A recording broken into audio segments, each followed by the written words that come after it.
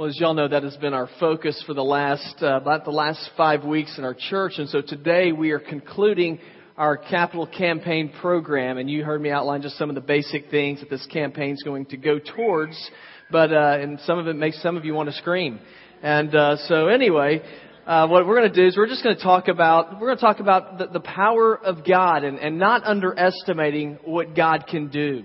I think a lot of times we get into trouble whenever we underestimate not just the power of God, but when we underestimate opponents that we have, or our competitors that we have at work, or opponents that we have whenever you're on the athletic field or something like that. Arnold Palmer, read a story about him. He got invited to speak to a blind golfers convention. Pretty interesting. So he went and spoke to the guys, and as he's talking to them, he said, I have no idea how you guys are able to play such a great round of golf. He said, how do y'all even hit the ball? And one of the men said, well, we have a guy that goes ahead of us. And this is true. Goes ahead of them, and he will ring a bell. And he said, and we hit the ball in that direction. And Palmer was just amazed by that. And the man said, and I tell you what, he goes, I am so confident in my game that I will bet you $10,000 that I can beat you in a round of golf. Now, of course, Arnold Palmer, a guy who won, I believe, like 8 major championships, said, that's great that you're confident in your game. I'd love to just play around the golf with you. We don't play for money. And so the guy was so persistent. Finally, Palmer, he actually kind of got tired of it. And he said, fine. He said, you just tell me when we play, and I'm going to be there. And the guy said, we're going to play at 10:30. Tonight. Now, guys, it's always important that you never underestimate your opponent. And I think most of us know this. We know this in the business world. We know this, and some of you know this in family life. You know that it's important for you to spend time with your spouse and your children, because if you don't, then miscommunication, all that stuff can lead you onto a downward spiral in your family life. So many of us are aware of this, but I believe one area where a lot of us underestimate is the whole issue of a relationship with God. Many of us underestimate the power of God and what God can do in our lives and what God can do in the life of a church. And so it's my hope that we are going to take time simply today to look and see why it's so necessary, important, that we don't underestimate the power of God. Because I really believe that God has placed Village Church here. He's placed you here. He's placed you in your communities where you live and the places that you work and where you go to school, so that He can work in your life and do great, life-changing, eternal impacting things around all those people. And so if you have your Bible, I'd like for you to look with me in 1 Kings chapter 20. We're going to look in verse number 23 in just a few moments. If you have your Bible and you wonder where that is, it is, pretty much just go to the front of the Bible, turn right a little bit. I'm on 304, page 304 in my Bible. But today in our scripture, we're going to see a nation that underestimated the power of God. And they underestimated the power of God, and it ended up getting them into trouble. And what I want us to see today is some reasons why we should never underestimate our God and what He can do through us and how He can work in our midst. And so just as you're turning there, we're going to look there in a moment to give you a little bit of background information. At this time, Israel was being picked on by a nation up north. It was the nation of Aram, sort of like where Syria is today. And Aram was giving them a hard time. And Israel was led by a king that was not exactly known as being a godly guy. His name was Ahab. And you can see his character in 1 Kings 16, verse number 30. It's what it says about Ahab. It says, Ahab, the son of Omri, did more evil in the eyes of the Lord than any of those before him. And because of his wickedness, because of his refusal to follow God, God weakened this nation, the nation of Israel. And so Aram came along and Aram came down. And they said, listen, if you don't surrender everything that you've got, we're going to destroy you. And guess what Israel decides to do at this point? All of a sudden, they decide to get godly. They decide, when we're in trouble, they decide we're going to pray out to God and ask Him to rescue us. And so God, in His grace, listens to their prayers. And God gave Israel an incredible victory over Aram. Now, you might say, I didn't come here for a history lesson. What's this all about? Well, I think there's some good stuff in here that we can see. And one of the things that we can see is that the nation of Aram got into trouble because they underestimated the power of God. Israel got into trouble. They quit following after God because they put more trust in themselves than they did in God. And so what's going on in our text that we're going to read in just a moment is that the nation of Aram was so surprised at how powerful God was. They said, something weird just happened here. We shouldn't have lost to this country. And so they got together and they began to try to come up with a new plan on how they could get back at Israel, how they could have another war with them. And what was going to happen in this process is, once again, they're going to underestimate God.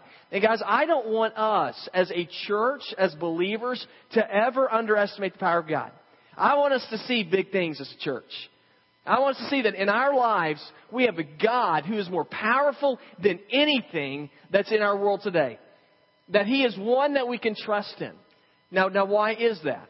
Well, let's look at our text. Why should we never underestimate God?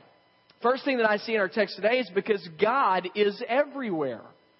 God should not be underestimated because He's everywhere.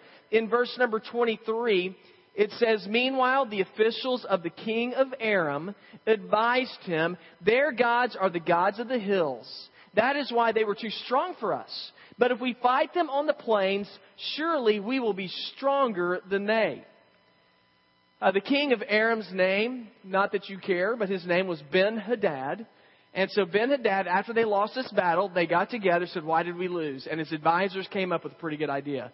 They said, we lost because their God helped them out in the hills. Now, you have to understand that during this time, all the ancient nations believed that they had their own God for their own nation. And so they said, we got in trouble because we didn't fight where our God is. We fought where their God is. And they said it's a land that's mountainous, and Aram is a little bit flatter than Israel. And they said, we need to fight them in the plains. It'll be better. Emily and I have had the opportunity to go to Israel 5 different times. And when we go there, I always like to go and I will run in Jerusalem. And it's a hilly place. Surprisingly, it's a hilly place. By the time I'm done running, after about 15 minutes, I can barely breathe. And so I looked at this text and I said, man, I don't blame them. They don't want to fight there again. They want to fight somewhere where it's level, where they're not going to lose their breath or something like that. Now, that makes a whole lot of sense right there. But their view of God, of the one true God, got them into trouble because it was very limited. They thought, we can actually get outside of the range of God, the God of Israel, and we can fight them in a different place and be victorious. Now, Israel was not known as being great fighters in the plains. This might have given them some confidence as well. In Judges 1:19, it says the Lord was with the men of Judah. They took possession of the hill country, but were unable to drive the people from the plains because they had iron chariots. Now, the Arameans, their thinking, it seems to me to be very logical. I mean, I'll look at it and I say, I understand their plan here. That we lost in the mountains, we're going to fight them in the plains here. But the problem is, they saw God as being limited. That God was not everywhere. That God could only work in certain areas. That God only has reign and rule in just certain parts of our lives. And the rest of it, it's just sort of up for grabs. As I thought about that, I believe that a lot of us do the same thing today. Now, we're not talking about war here in our lives, but I think a lot of us, we view God as being really only necessary in a couple of parts of our lives. And that whenever it gets outside of the church area, then we can live like we want to because God really doesn't have a say there. So many times there are people who view God as being important only at weddings and funerals. It's always interesting to me. There's some people that will never darken the door of the church or never read Scripture, but whenever it comes time to be married or whenever it comes time to be buried, they want it to happen in the church because they believe, well, that's where God's supposed to have reign in your life, at weddings and funerals. Guys, let me tell you something. God is bigger than weddings and funerals. Did you know that God wants to be a part of every part of your life? And the reason why is because our God is so much bigger than we can even fathom that He can make an impact through us than far beyond what we ever could dream. Let me try to give you an idea of the bigness of God. There is a children's author named Robert Wells who wrote a book called Is a Blue Whale the Biggest Thing There Is? Now, I'm just going to read you just a little excerpt from a children's book, but bear with me. But I think it's kind of interesting. It says, while a blue whale is huge, it's not anywhere as near as big as a mountain. If you put 100 blue whales in a huge jar, you could put millions of whale jars inside a hollowed-out Mount Everest. He said, but Mount Everest isn't anywhere near as big as the earth. If you stacked 100 Mount Everest on top of each other, he said Mount Everest would just be like a whisker on the face of the earth. And the earth isn't anywhere as near as big as the sun. You could fit 1 million Earths inside the sun.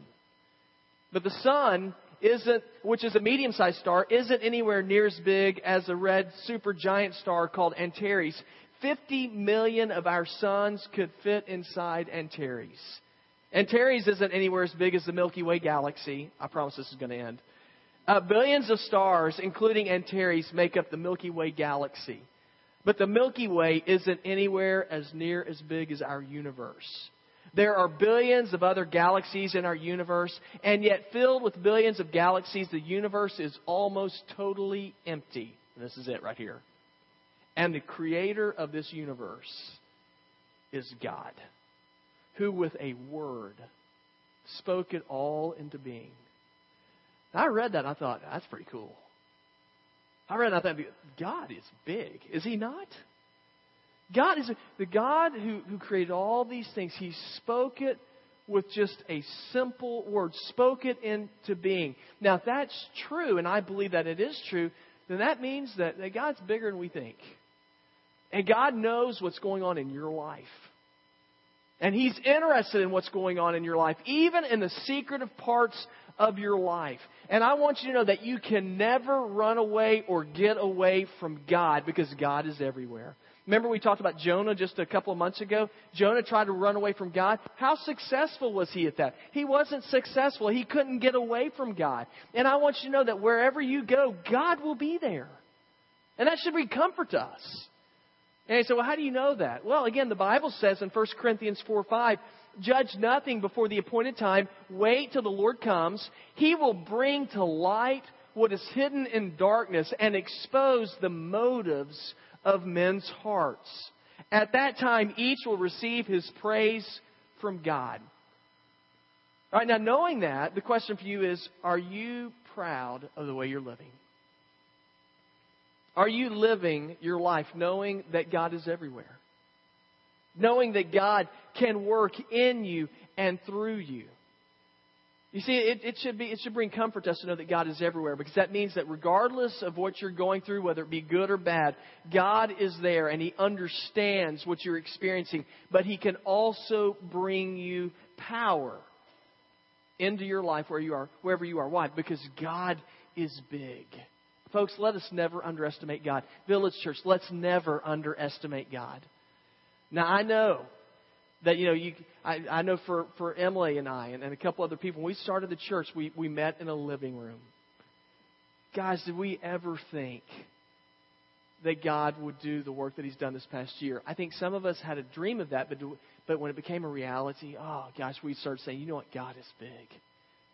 And yet we are just simply touching the edges of what God's going to do. So why should we never underestimate God?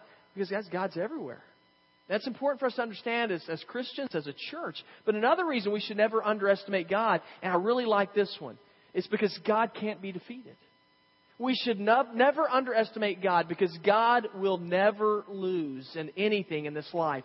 Now, in verse number 24, it says, this is the Aramean speaking, it says, do this, remove all the kings from their commands and replace them with other officers. You must also raise an army like the one you lost, horse for horse and chariot for chariot, so we can fight Israel on the plains. Then surely we will be stronger than they. And he agreed with them and acted accordingly.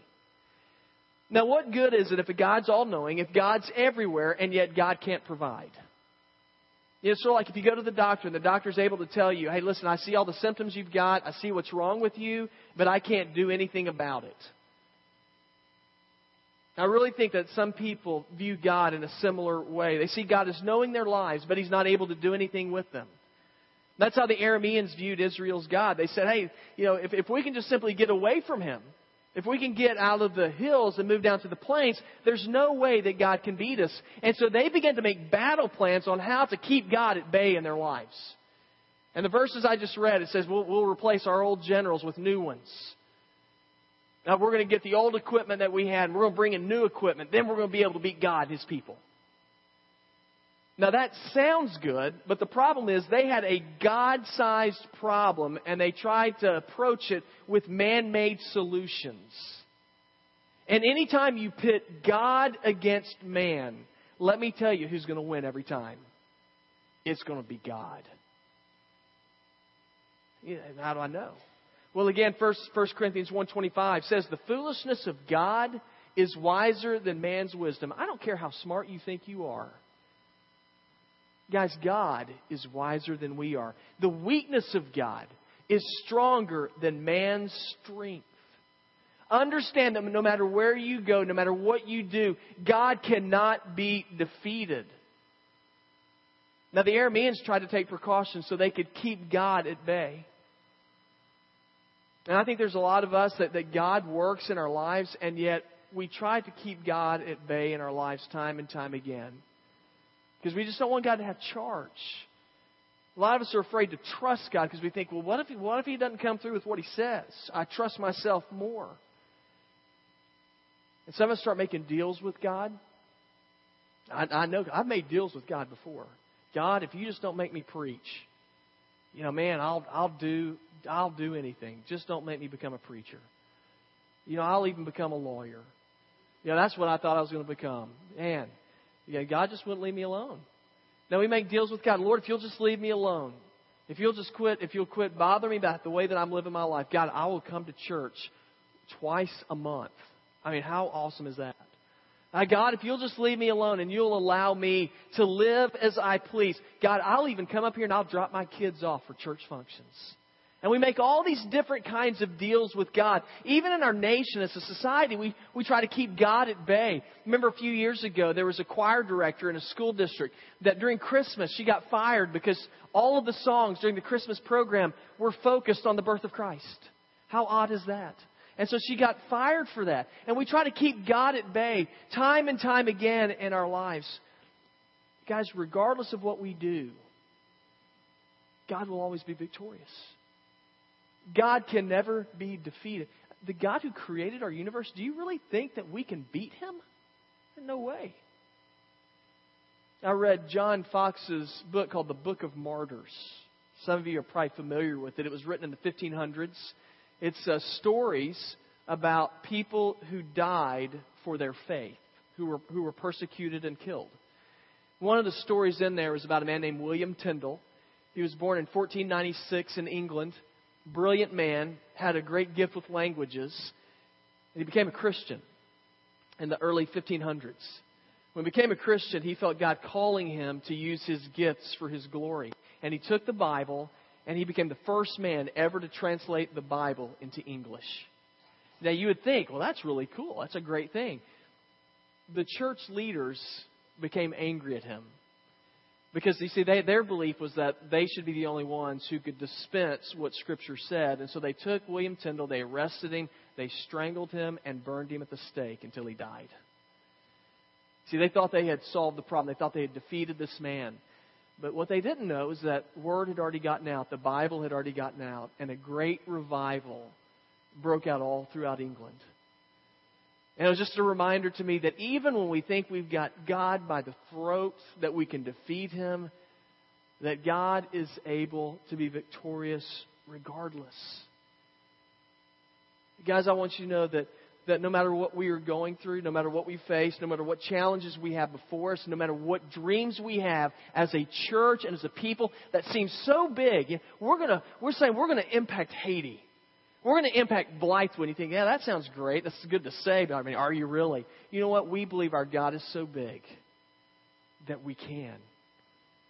And that God can take our fears and He can turn them into victories. You see, we should never underestimate God because God's everywhere. And we should never underestimate what God can do through us because God can never be defeated.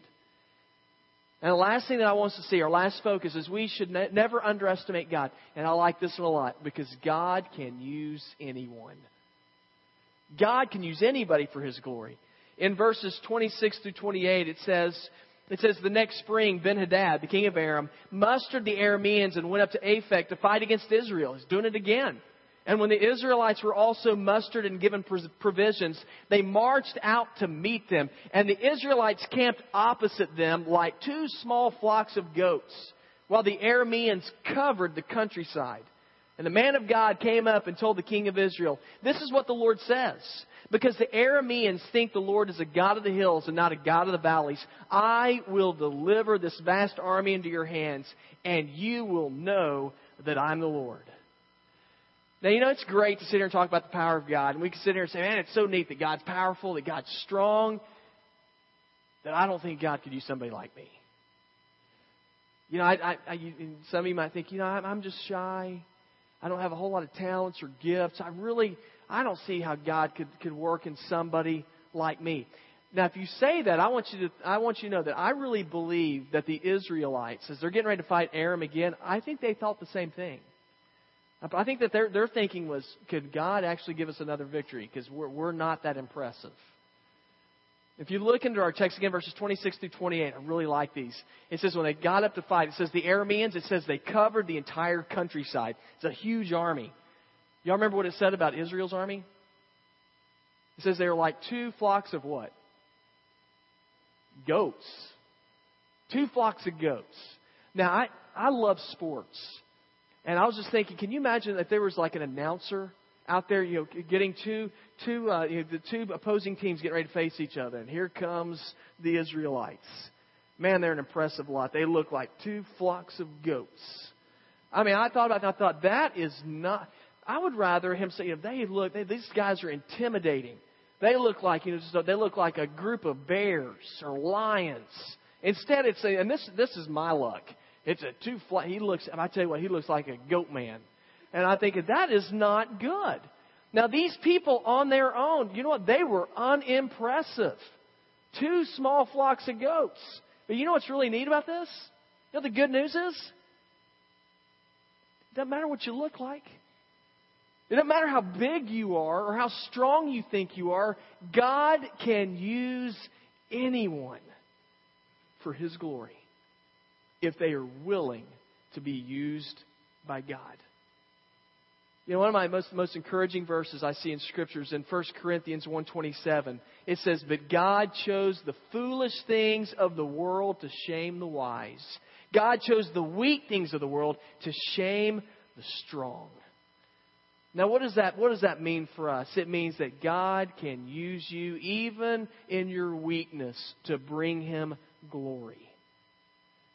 Village Church, we're not the biggest church in the world. But you know what? I think we're an impressive group of goats that God can use to give us a big victory. That God can use a group of people out in rural northeast Columbia. Now, some of you wish it was still more rural than it is now. Some of us think it's the city. But God can use people like us to impact, and I'm serious, the young people who are growing up here right now to become the next generation of leaders in our state. God can use people just like us, this church that sits on 14.5 acres, to transform the lives of children in Haiti. God can use a church just like us to gather together and to say, God, we will believe you for great things because we believe that you are a mighty God. God can take a life that has been scarred by divorce and bring healing into it. He can take a life that has been absolutely in bondage to alcohol and give that person freedom. Our God is a big God. And Village Church, the call that we have today as we look into Scripture is never underestimate the power of God. Never underestimate God. Why?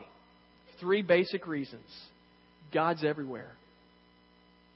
God is with us today.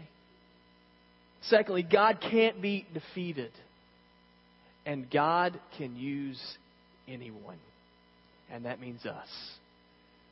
Now, the last several weeks, last 5 weeks, we've been talking about what we feel like God's leading us to do as a church. You know, this is like I said last week, I said, this is just the one step in many steps that are coming for our church. It's just that this is the time for us now. And this step for our church right now, why are we doing this capital campaign? I'm just going to cover them again. 3 basic reasons. One, we want to be good stewards of what God's given us. He's given us this building. We've been here for a little over a year. We need to work towards paying down the debt on this. Secondly, we believe God's called us to upgrade our ministries and our facilities. You know, we showed y'all drawings last week of a new children's and youth areas. The children's area is going to run this way, and the youth area is coming this way. It's going to be a little U. Building church will be a U. Now, why are we doing that? Because God's blessing us with people. And we need to prepare ourselves to impact the lives of more and more young people. That's part of the calling God's given us as a church. And the third thing is 10% of our capital campaign is going to go towards the orphanage in Haiti that we're working with and our future trips down there. And I'm excited to see what God's going to do. This is just the first step in many. But we believe that this year, this is where God is leading us. Now, I know that some of you have received in the mail this week, you've received a card from the church, a capital campaign card. And I've got one right up here. If you have your card here today, in just a few moments, I'm going to ask you as families to simply pray and say, God, what is it that you want us to do? And I'm trusting that you've been praying about it. And this isn't between you and me, it's between you and God. And so however God's leading you, you just for 1 year, from November to November, say this is what our family is going to do towards this capital campaign. Just write down the amount. And then as an act of worship, I thought it'd be kind of neat for us to do something different. It's an act of worship. If you have your card, and you put it in your envelope, or if you don't have your envelope, just bend it and fold it, so it'll be private. You come while James and the band are playing, and you'll just simply lay it on the stage as an offering, saying, God, this is what I'm going to do. And you lay it here. Now, some of you who are more like me probably didn't bring your cards today. And because we are so professional and organized, we have these envelopes up here that have cards in them, and there's some pens, and you can come after you pray, and you can fill out your card and put it in the envelope and then just lay it up here as an act of service and worship to God. Now, again, we're not pressuring you to do anything. It's between you and the Lord. Now, there are others of you here today, and you might say, well, this is all great, but I want to know about this Jesus that you say is everywhere, that is powerful, that can use somebody like me. I'd like to follow Him and give my life to Him. And that's the most important thing. And if that's you, I want to challenge you as we are praying, you talk to God yourself. And you can talk to Him silently and just simply say, Jesus, today, I want to give myself to you. I don't want to underestimate you anymore. Jesus, I am trusting you with my life to forgive me of my sin and to raise me into a new life with Christ. And I'm trusting that one day you will bring me to be with you in heaven. And I'll encourage you just simply to talk to God and pray to Him. And if you do that, you can take your bulletin, you can open it up and just check that on the right side, check that line. It says, I committed my life to Christ. And you tear that out and put that in the offering basket at the end of the service so that we can get you some information in growing in your walk with Jesus. Let's bow for a word of prayer. And then I want to encourage you to take time to pray. And if you have your cards, you can bring them up front, lay them down. If you don't, you can come fill one out as an offering to the Lord. But let's pray. Heavenly Father, we are grateful that we can look into Scripture and we can see that you are a God who has the power to do all things. You have the power to use ordinary people to make an eternal impact in the lives of those around us. And Jesus, I pray that as a church, that as individual Christians, we will never, ever underestimate what God can do when we willingly put ourselves at your service.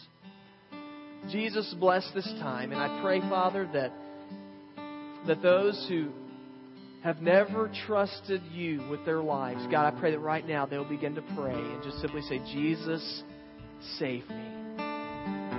Transform me. Father, I pray that this will be a special time as we take this time right now to bring our pledge cards and just simply lay them on the stage as an offering to you. I pray these things in Christ's name.